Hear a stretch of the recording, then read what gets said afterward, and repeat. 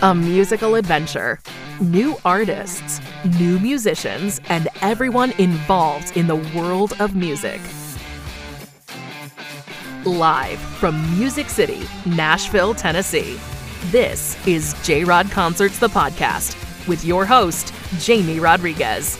Let's find out what we have this episode.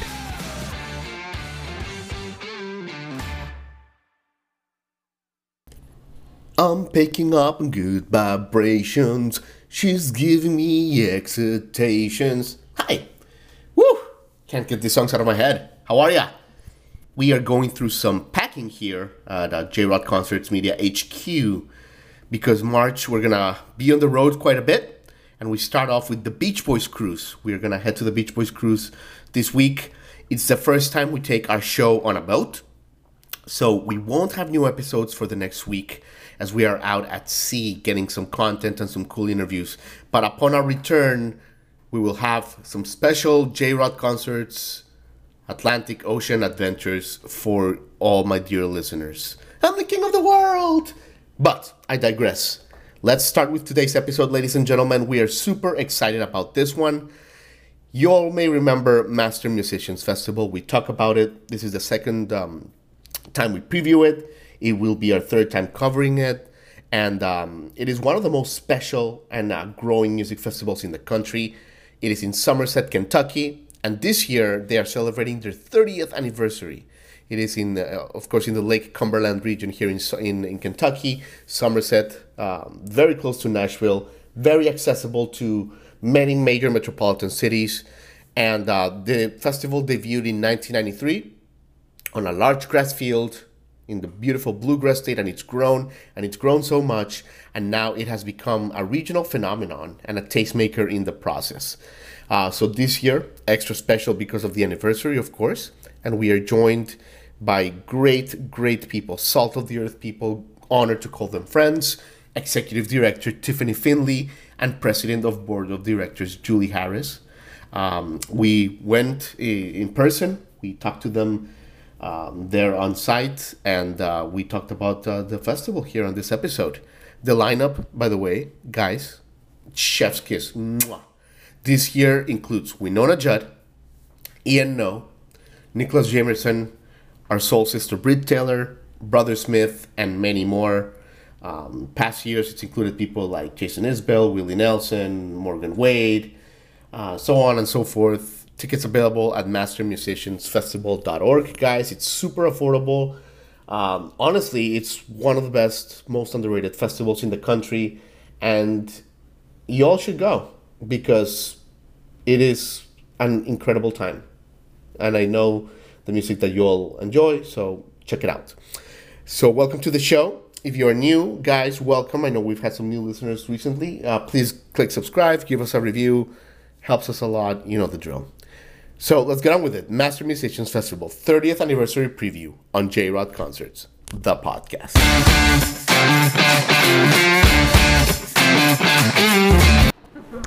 Tiffany Finley and Julie Harris.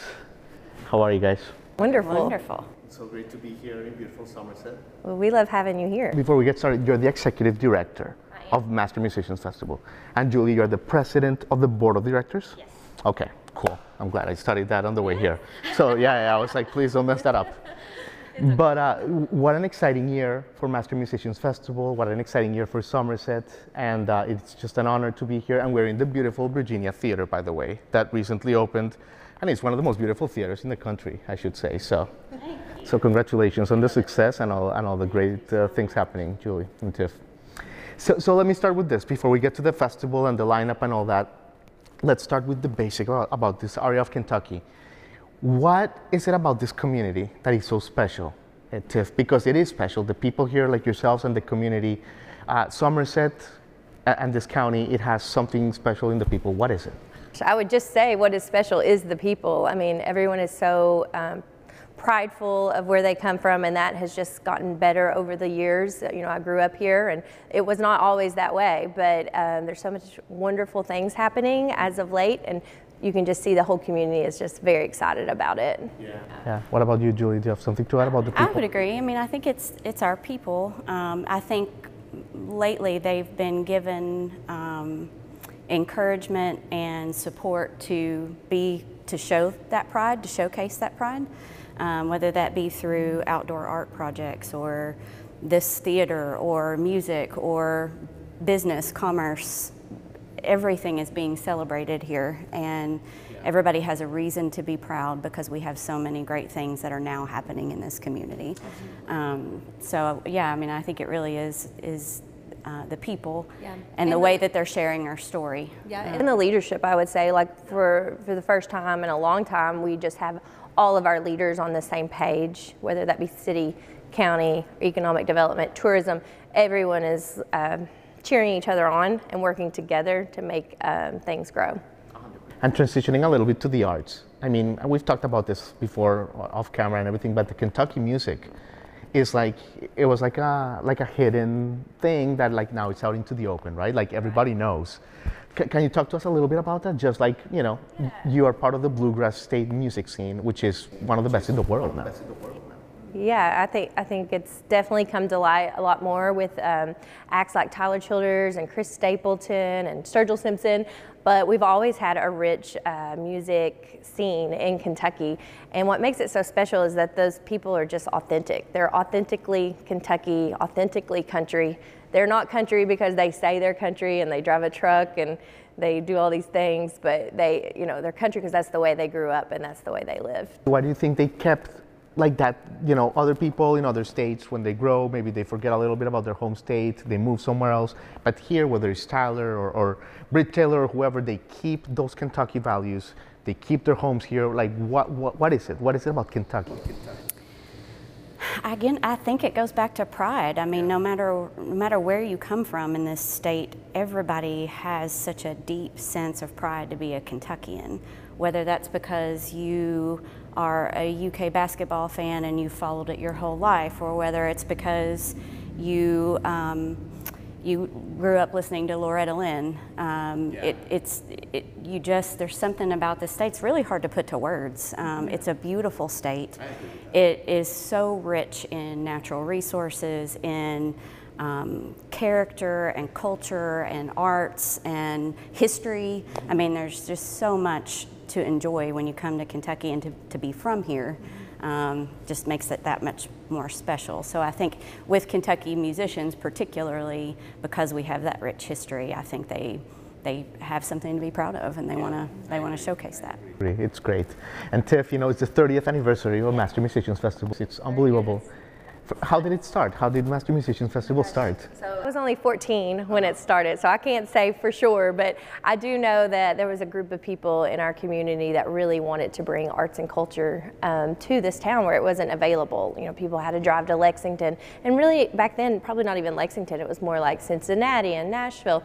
Cincinnati, grab a hotel room, pay for a concert ticket to even experience what we're bringing here. Yeah.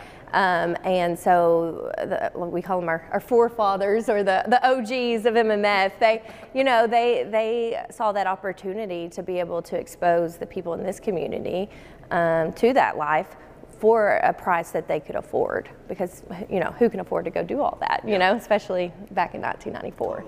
And Julie, you know, affordability, that's one. I mean, this festival is magical in so many ways, but one of the great things is you're getting a lineup that in other festivals is $700 even, in here for a very affordable price.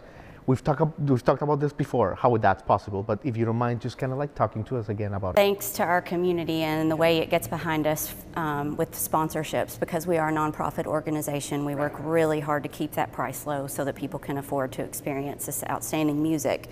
But our community really does get behind our cause, our mission, and we could not do it without them. So every year we're working to bring those sponsorship dollars in to help us bring these musicians to Somerset and bring this experience to folks so we can keep those prices low. Yeah, it's amazing. But Tiff, 30 years, I mean, I don't want to brush that off, because festivals come and go. I see it all the time. It's not many festivals that last more than 10 years. Why do you think MMF has been able to weather, you know, all kinds of geopolitical events, recessions, pandemics, the whole 9 yards? What is it? I mean, we definitely had years where we get worried, you know, so I wouldn't say that it's all been rainbow and sunshine, but I will say that our community keeps it going. It's such a prideful thing now. And I just think that, like, you know, we're just kind of its shepherds for a little while right now, and later on we'll be those, you know, older people enjoying the festival and seeing the younger people out there putting it on. But just our whole community gets involved. So whether that's, you know, like I've talked to you about before, the football team, the roller derby team, the Rotary, the young professionals, we have everyone playing their part. So if they can't give money, guess what? They come out and give a bunch of time to make it happen. So everything you see when you come on Festival Field is something our community is contributing to make it happen. Julie, let's pivot to like this year's lineup, this historical lineup. I mean, first of all, I mean, Winona Judd, you know, she's selling out arenas all over the country for like 2 years now. So we have her as the headliner. You have incredible up-and-comers like Reed Taylor. You have Nicholas Jamerson. You have you know, Brother Smith. I'm sure I'm forgetting. Yeah, Nappy Roots. I mean, what from an overview, like what's been the reaction and like everything about this lineup this year? People are super excited.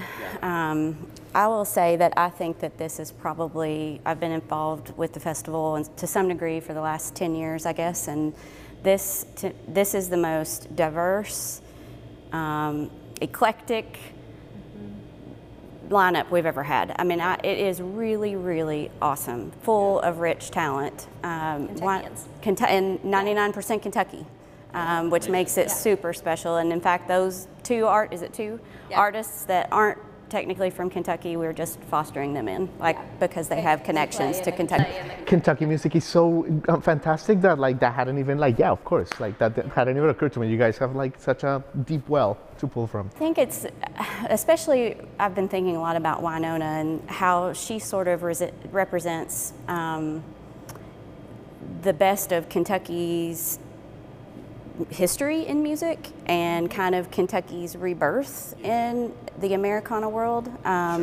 She's had a little bit of both. She was incredibly successful as a country musician with her mother.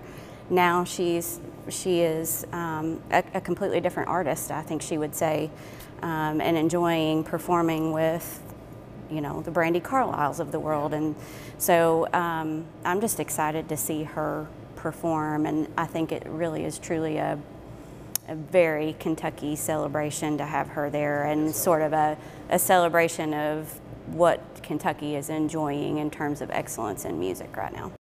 Yeah, and I think, if I may add, the generational aspect of it, like same with our festival going on for 30 years, we're gonna have mothers and daughters that grew up, and sons. Like my brother was a huge Judds fan because of my mother listening to it. I remember, because we lived out in the country, and we would put that on our drive, you know, 15 miles out of the city to drive home after school, and like to be able to have all that generation be excited. And now 90s country is just back, right? It's kind of like a hip thing. So now we have like the younger folks too. So I just think you're going to see a lot of generations out there, which is what you already see at MMF. As you know, we've spoke before about like Julie's dad being on the board of the festival when she was a kid, and me going when I was 14, you know, to the punk stage. You know, it's just got a rich history.